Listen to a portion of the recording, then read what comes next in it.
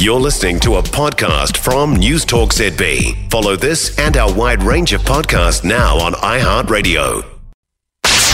What's happening in your neck of the woods? Summer with the Mayors. And we continue our summer drop-ins with mayors around the country. Today we reach the Waitaki district. Oamaru Mayor Gary Kircher is with us this morning. Good morning. Good morning.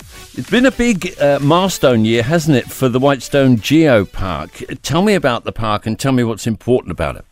Yeah, it certainly is. We've got a lot of stories to tell here in the Waitaki district, and our geology and geography is part of that. So we've based the Waitaki Whitestone Geopark on a lot of those attractions, and it's been probably about a 5-year mission to get to where it is. But earlier this year, it was announced that we gained the accreditation as New Zealand's first UNESCO Global Geopark. So that was certainly a time for celebration. And what does that actually mean for the district? Essentially, it gives a status that nowhere else in New Zealand has, and actually nowhere in Australia either. So, we've got some fairly well-known geological sites which form the basis of it. Overall, there's some close to 40 different sites around the district, but we've got Meraki boulders, which many people will be aware of. Oh, I think people might have heard of those, yeah. Yeah, I think they'll be recognisable. There's places like Clay Cliffs, which are well visited, and that's up near Amarama. So, those are sites that are about 150 k's apart, sort of thing. So, and then there's quite a number of different sites in between. There's Elephant Rocks and the Tini Valley. There's all the limestone and the marine fossils and so on that we have. But it goes beyond that, because it actually takes in a lot of the interaction of people with the land and so on. So,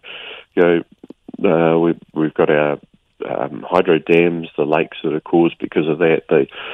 With the Waitaki Dam originally being built on the Waitaki River, that time in the earlier 1900s was a very hard time. It was a work plan to help people get some income and so forth at a very tough time around the world. Yeah. And that became the start of the social security for New Zealand. It was just because there was families there.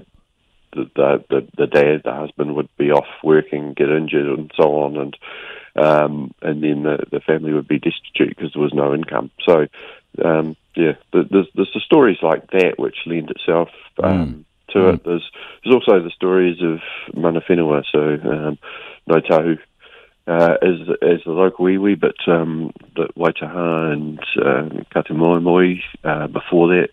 So telling the stories of that earlier habitation and some of the stuff that went on. It's a progression. It's we're slowly rolling out those stories, but it's quite fascinating, and some sites that people will get blown away by when they come and visit. And it is a kind of wow when to come and look at. Then I suppose if you've got kids the right age, there is the sort of learning opportunity. What about kick back, relax, and do nothing? Absolutely can do that too. So good-o.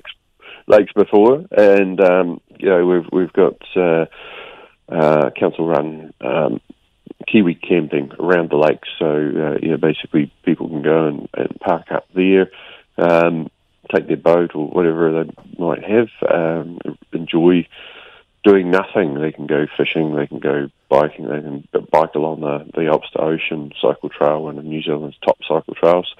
There's all the activities around water that they might want to do, but also just sitting and relaxing and reading a book. Proper Kiwi summer holiday. Gary, thanks so much for being with us this morning. Gary Kircher, Mayor of the Waitaki District, as our summer road trip continues. Thank you. Thanks very much. All the best. For more from News Talk ZB, listen live, on air or online, and keep our shows with you wherever you go with our podcasts on iHeartRadio.